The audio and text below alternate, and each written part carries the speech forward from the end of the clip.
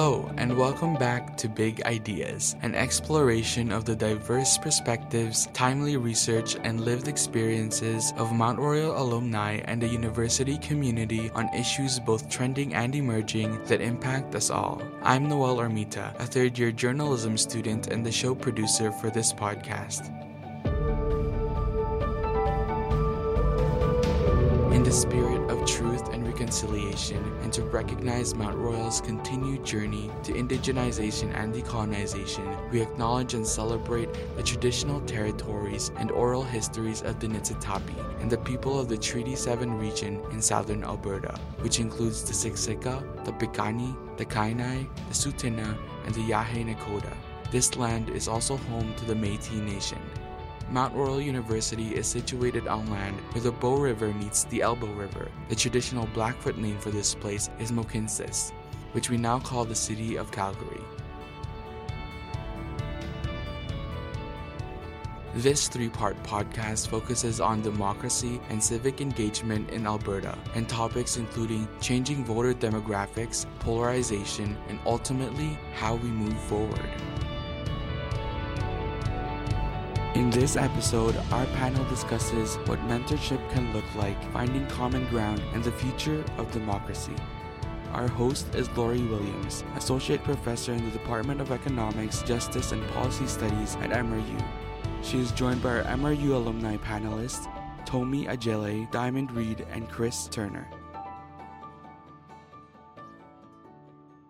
So here we're going to talk extensively about inspirations that we can think about that might help us to meaningfully engage, to experiment in new ways of connecting. We're going to talk about democratic processes that may not look like the standard thing that everybody thinks about. Civic engagement, organizations we can connect to, particularly for those who are not, in the halls of power, that are on the margins, feeling frustrated at what they're trying to convey or communicate, feeling unheard, and like they can't make a difference. And if anything has come through in what we discussed so far is that we might be making little differences, but there's no question that I'm sitting at a table with three people that are trying to make a difference, to make their world and their country a better place. I wanted to look a little bit at this idea of leadership in this context and how that looks a bit different. Not necessarily the leaders that we elect, but the leaders that we're drawn to, the relationships that we have with one another. And to really explore this potential for how relationships with individuals or groups, things like mentorship and what kind of difference they might be able to make. I love the fact that we're bringing up the thought that leadership doesn't have to be your typical idea of who a leader is. I know my personal experience with not even a mentor, but people that I believe in and value their opinion. They've made a huge impact on the decisions that I've made. So being a leader can literally just be this one conversation that you have with someone. It can be maybe you're questioning them, or maybe you're supporting them in a way that gives them confidence, makes them think twice about, why do I believe that? Or maybe I need to look a little bit deeper into where I got this information. I think a leader doesn't have to be something that is permanent either. You can just step into some leadership shoes when you feel comfortable, or maybe when you're in that environment that suits your experience or your expertise. You don't have to have the pressure of being a leader 24/7. What I'm hearing partly in what you're saying, Chris, is that some of those people that inspired you didn't know that they did that. They didn't know they were being leaders. We may not know when we're being leaders, when we're making a difference. And sometimes we lead and inspire others, and sometimes we are inspired. Don't need to be. So we're talking here partly about mentorship, but we're talking about a reciprocal relationship across a lot of different communities that I think is important to explore. I feel like there's also such a strong case for seeking out that leadership and mentorship, because I know for me, I often assume that everybody knows what they're doing. And I think that's also part of what made this idea of like activism or getting involved politically so intimidating. Because it's like, everyone seems to know how this works. Everyone seems to know how the government works. Everyone seems to know how to ask for change and how to be an advocate. And I have no idea how any of this stuff works.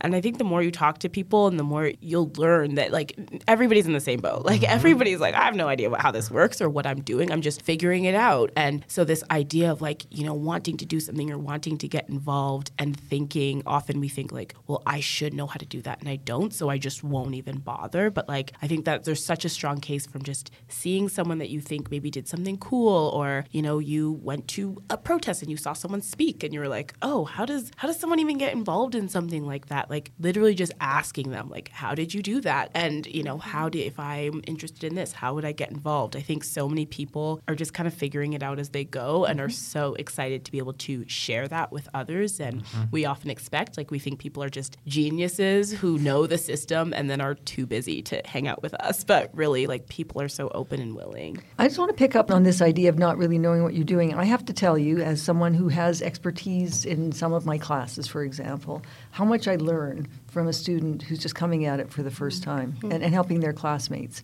understand things. We sometimes call them the naive or novel reader. They're new eyes from a different experiential or maybe generational perspective. Means they ask a question that I never thought to ask. Absolutely. I'm hearing like an element of imposter syndrome, which is definitely something I'm sure each of us has experienced and continue to. And Absolutely. Perhaps we'll continue to with whatever we are undertaking. And I think sometimes that imposter syndrome kind of stems from something like, well, intersectionality, of course, but also lack of representation. Representation matters for many, many reasons. Having women in politics and more broadly just having representation across different identities of race, sexual orientation, socioeconomic status. These all have tangible effects on people's willingness to engage. Once you start seeing yourself and understanding that it is a possibility, and perhaps even seeing a bit of yourself in someone, having a bit more trust for what they're advocating for, or understanding that they might have a bit more empathy or understanding of what you've gone through, and that they are there in that position, maybe unintentionally, to motivate you and let you know that it is possible.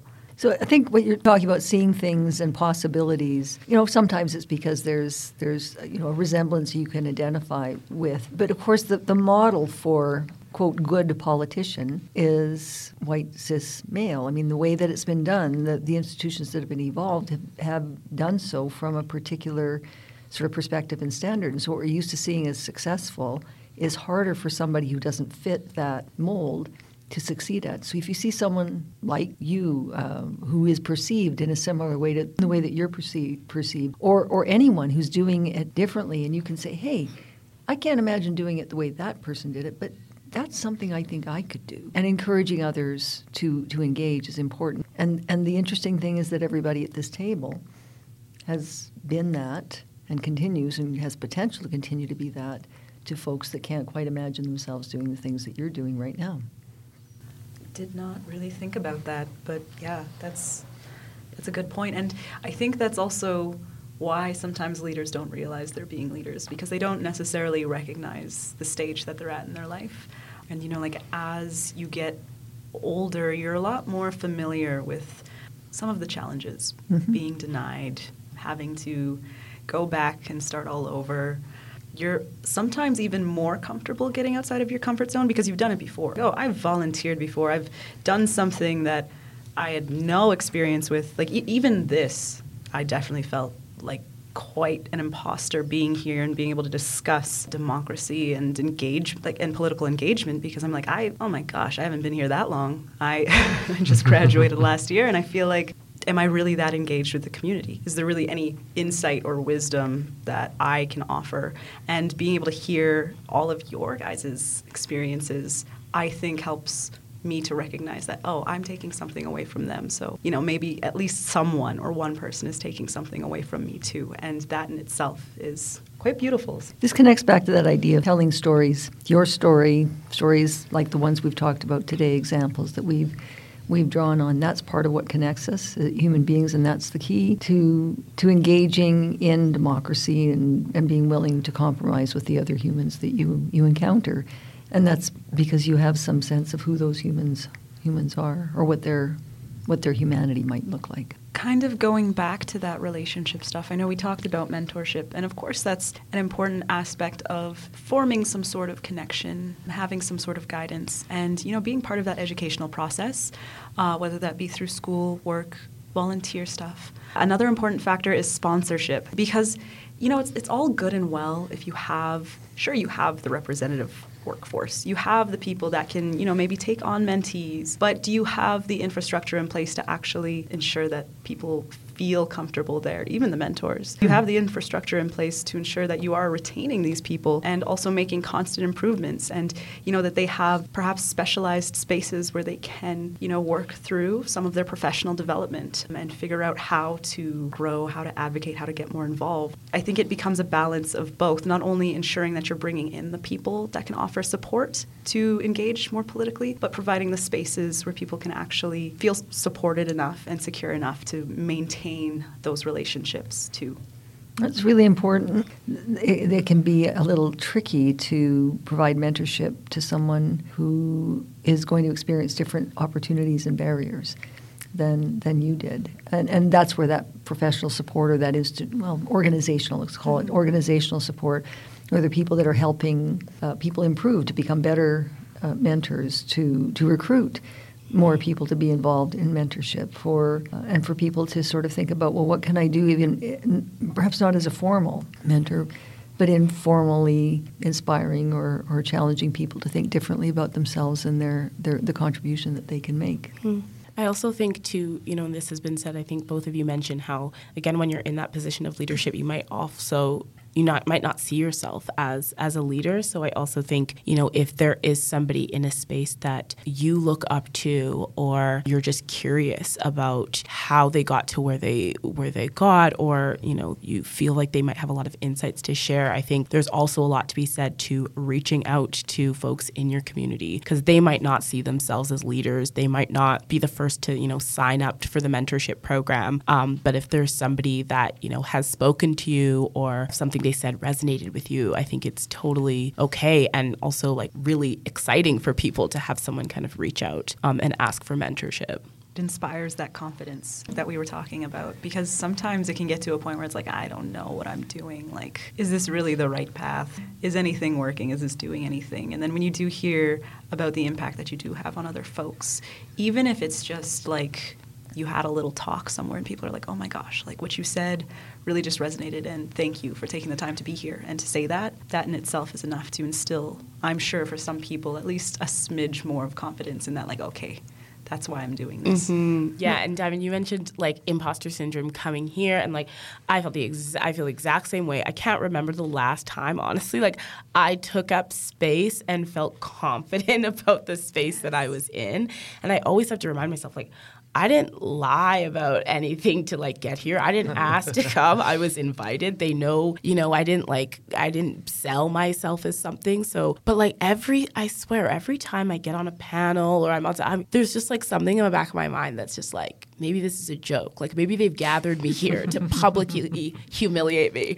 because they know how dumb I am. Like, and I'm like, how do we shake that? I do not know, but I swear it's always there. Like you're like, I know nothing. I think it's these relationships and mentorship, but not even putting so much weight into that word. Just relationships will help alleviate that imposter syndrome, because I think you're more than confident in this space, and it's great to have these great conversations with all y'all. But I think that the more you get told that, oh yeah, I felt that way, that gives you that confidence. And that's the great thing about having that mentor relationship, because most likely that person has lived that experience or has something similar or has seen even that. You don't have to be the exact same, you don't have to have the exact same history as someone, but you can be like, oh, well, I think this is the reason why you're experiencing this, and it can be right, it can be wrong, but at least it gives them validation, something that I don't think we see very often in politics or in any media really. And I think that's a huge way of coming down to the same level as someone and collaborating rather than being divisive. I'm really picking up, and this is coming up, I think, in what all three of you have said, sharing that you felt a lack of confidence, or you didn't know what you're doing, or you felt like you weren't clear or articulate, and yet things worked out. That sharing that can help somebody who's feeling all those same things to say, well, it worked for Diamond, worked for Tommy, worked for Chris. Maybe it can work for me. Maybe it's just okay to not be sure, and take the risk. And I know we kind of chatted, outside of this particular episode a little bit too, but I wonder what that looks like for, perhaps people younger than myself, maybe younger than all of us, when really some of their most pivotal years of, this is what like professional relationships are like, either in a school or work setting, but like in this context, like, there's a pandemic. I'm home. All of my avenues of community may have been put on hold. My priorities may have changed.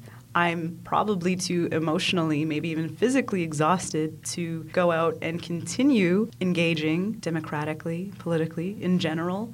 So I wonder if at least something that I hope there's a lot more discussion on, particularly on the subject of mentorship, is how to navigate that in a world where you don't necessarily have people around you. You're not in the office. You're not at school. Sometimes you are just in your own space, sometimes maybe just alone, and it can be extremely discouraging, or your confidence can take quite a hit not having those support systems around you. And that is, I think, such a huge concern, at least that I have for younger folks today, and being able to find strategies or ways that we can actually mitigate that or help them out or put those different mentorship and sponsorship opportunities in place for them, even if it does have to be in a remote format.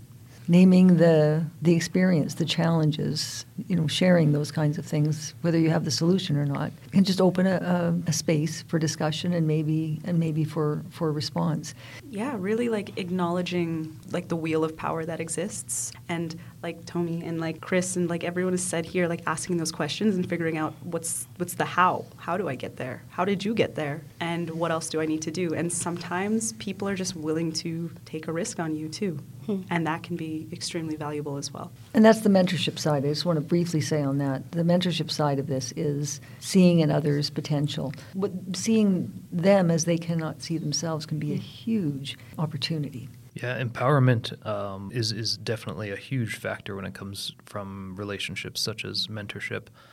And I think that if we can empower people not only in a direct relationship, but also from afar, if you can see yourself in a politician like AOC or Bernie Sanders, you have that ability to push yourself and close that confidence gap and try something new, get out of your own comfort zone. But it absolutely comes down, I want to echo, representation. If you don't have someone that maybe looks like you or has a similar experience to you, that's an uphill battle, or maybe not even uphill battle. It's an unknown valley that you don't know what you're traversing through. I think there's also something to be said for that. I don't know if it's validation, but that ongoing sort of continuous empowerment that's really important, because I think especially for marginalized folks there is a hesitation to even take on an opportunity, whether we're talking about, applying for a job or applying for that program, thinking, what, I'm underqualified. But there is something to be said also for, yes, there's the fear of even getting in the first place, but I think there's an additional very valid fear of what happens once you are in,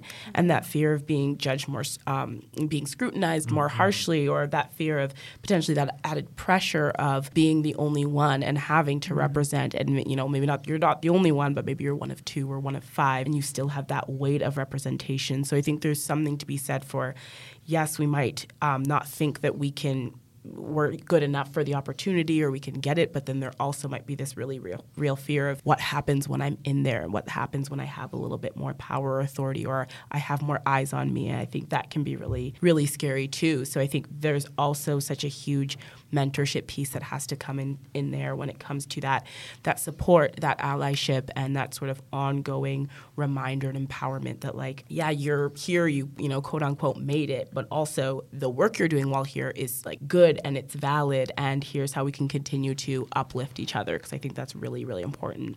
Yeah, I think I sense a call to action out of this podcast maybe right now. Maybe go out and be someone's mentor, or go ask, hey, will you help me with this decision? Will you help me with this new project I'm thinking of? And also step out of your comfort zone. especially if someone approaches you and says, hey, you're really good at doing this, or I really liked it when you did that. Be your own leader and take that support and run with it, and really stress yourself in a way that will make you stronger. I think that's what we need as citizens, to do our civic duty, to get more representation out there, to get more people speaking in great discourse, and understanding people, validation, but then also collaborating. And seeing those challenges that we face as opportunities to connect, to support, to experiment with ways of trying to respond or interact differently, to learn from our mistakes. But just kind of thinking about the way the population is shifting, particularly where what they're called as, or referred to as, boomers are becoming a smaller part of the population. But I wonder what their attitudes are towards mentorship, and if that's something that they would look for as well, as they kind of have less space, I think, within our representative democracy. And as their needs start to change, who's addressing those things? Who's supporting them? Is it the younger generations? I hope so, and I truly believe so it will be. But I think that's maybe just an interesting little tidbit to think about of how the changing population will impact civic engagement as well. I really like what you're saying, and it occurs to me that mentorship, one is not always a mentor. One flips back and forth. Mm-hmm. We learn a lot from people that we may know a whole lot about, might be training somebody in something we've got expertise in. Lo and behold, they ask that question or suggest that possibility, and the person that was teaching is now the student. So I love what you said, Diamond, about how rather than looking at the different generations as we don't get each other and they've had way too many advantages or they're too entitled or whatever it might happen across those, because the names of the generations, as you said, can sometimes be a negative. How can we work to get across these generations to understand one another and help each other appreciate the things that we have to offer, the things we've learned, the perspectives that we bring? Yeah, it almost feels like a more sustainable approach, I would say, with younger generations. Sustainable in the sense that we want to be able, potentially, I shouldn't speak for everyone, but to support one another and to ensure that everyone's needs are being addressed, and that we're not, continuing to go through this very exhaustive process of, I don't know, they don't know, maybe we won't do anything, they know this, I know this, we just can't see eye to eye though. One of the things I'm hearing, I'm not sure if this is where you're going, one of the things I'm hearing there is there are lots of things even the people at this table disagree about. But we're looking to find common ground and to learn from one another and to engage one another and to try to enrich the communities we're members of. Not to necessarily abandon other people, but be involved enough to be able to offer the support that we want to advocate for all generations, not just our own. It's just we want to be part of that conversation. But if I can just conclude this wonderful conversation that's been happening between the spaces of the recorded sessions, and I hope will continue. And in case you haven't gathered, we do have probably 3 generations represented around this. I don't know what the names of them all, but I'm guessing 3. That's my ballpark. And I can say that I've learned a lot just today from all of you. I've been encouraged to make a bit more of an effort in ways that maybe I was getting too tired to try to make an effort in. And I'm hoping that those of you that are listening can take some of what we've said and be inspired to try to do a little bit, even if you've got a busy life and more than enough to do here or there, that maybe there's something about you connecting to and giving to a community that will give back to you. And all of that will make us more engaged population. It'll bring us closer to what I don't think humans have ever achieved, and that is democracy.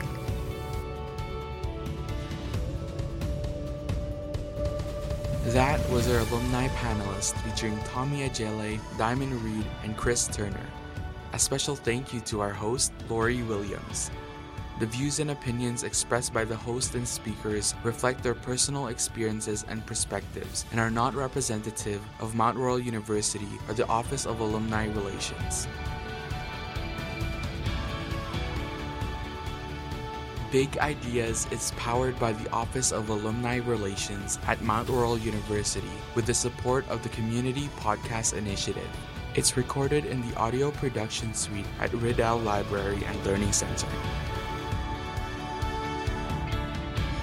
In this episode, our panel talked about democratic engagement between different generations, the roles of mentorship and sponsorship, and reconnecting with each other. And that wraps up our 3-part podcast on democratic engagement. Thanks for listening. Do you have a big idea you'd like to share with the MRU community? Get in touch with the Office of Alumni Relations at alumni@mtroyal.ca. That's alumni@mtroyal.ca. And stay tuned for more episodes of Big Ideas. I've been Noel Ermita. Thank you again for joining us. Stay connected at MRU Alumni and remember to keep thinking big.